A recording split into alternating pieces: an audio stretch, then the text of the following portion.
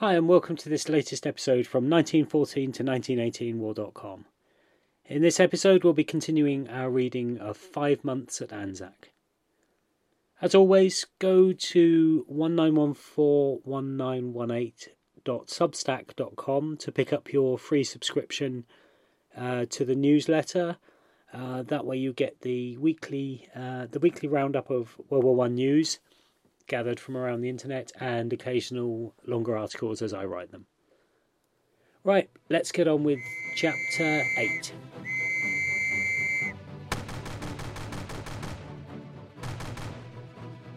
Everything you hold worthwhile is at stake. Nur durch starke Berührung mit der See können wir den für uns nötigen weltumspannenden Geistnot von Gewinn. Look, that Frenchman, give me this bunch of flowers. Mercy, ma'am, Billy. Chapter 8. Air Fighting. The German aeroplanes flew over our gully pretty regularly.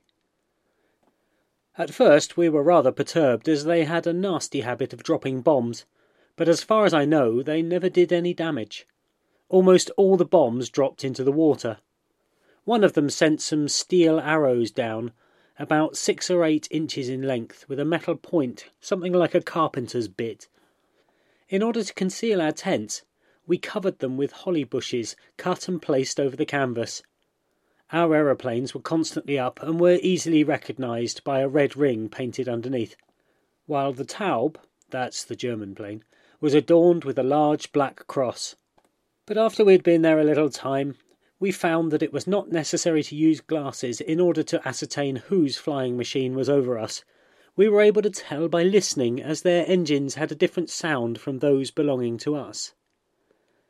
Our aeroplanes were a source of good deal of annoyance to the Turks. They continually fired at them, but as far as I was able to judge, never went within a cooey of one. The burst of shrapnel away in the air made a pretty sight. Puffs of white smoke, like bits of cotton wool in succession, and the aeroplane sailing unconcernedly along.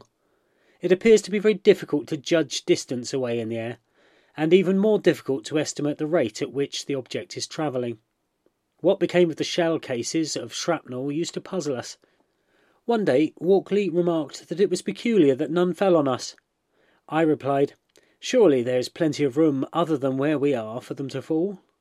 Scarcely were the words uttered than one came down close by. We knew it was a case from above and not fired direct, because the noise was so different. The hydroplanes used by the Navy were interesting. Floating on the water, they would gather away and soar upwards like a bird.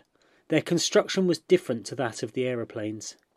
A captive balloon was used a good deal to give the ranges for the warships. It was carried on the forepart of a steamer and was, I believe, in connection with it by telephone or wireless. When we first landed, while everything was in confusion, each man catered for himself, but it was a lonely business and not conducive to health. When a man cooked his own rations, he probably did not eat much. So a dugout was made close to the hospital tent, and we had all our meals together. A rather pathetic incident occurred one day. Just as we had finished lunch, 3 of us were seated, talking of the meals the Australia provided, when a fragment of shell came through the roof onto the table and broke one of the enamel plates. This may seem like a trivial affair and not worth grousing about, but the sorry part of it was that we only had 1 plate each, and this loss entailed one man having to wait until the others had finished their banquet. I have elsewhere alluded to the stacks of food on the beach. Among them, bully beef was largely in evidence. Ford, our cook, was very good in always endeavouring to disguise the fact that bully was up again. He used to fry it. Occasionally he got curry powder from the Indians and persuaded us that the resultant compound was curried goose, but it was bully beef all the time. Then he made what he called rissoles. Onions entered largely into their framework, and when you opened them, you wanted to get out into the fresh air. Preserved potatoes, too, were very handy. We had them with our meat, and what remained we put treacle on and ate as pancakes. Walkley and Betts obtained flour on several occasions and made very presentable pancakes. John Harris, too, was a great forager. He knew exactly where to put his hand on decent biscuits, and the smile with which he landed his booty made the goods toothsome in the extreme. Harris had a gruesome experience. One day he was seated on a hill talking to a friend when a shell took the friend's head off and scattered his brains over Harris. Before leaving the description of the officers' mess, I must not omit to introduce our constant companions, the flies. As Australians, we rather prided ourselves on our judgment regarding these pests, and in Gallipoli we had every opportunity of putting our faculties to the test. There were flies, big horse flies, blue flies, green flies, and flies. They turned up everywhere and with everything. While one was eating one's food with the right hand, one had to keep the left hand going with a wisp, and even then the flies beat us. Then we always had the comforting reflection of those dead Turks not far away, the distance being nothing to a fly.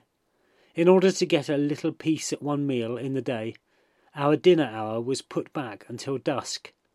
Men wounded had a horrible time. Fortunately, we had a good supply of mosquito netting purchased with the Red Cross money. It was cut up into large squares, and each bearer had a supply. That brings us to the ends of chapters 8 and 9. 2 short ones there. As always, please set out the Substack. The directions for that are in the podcast notes. See you next episode. Bye.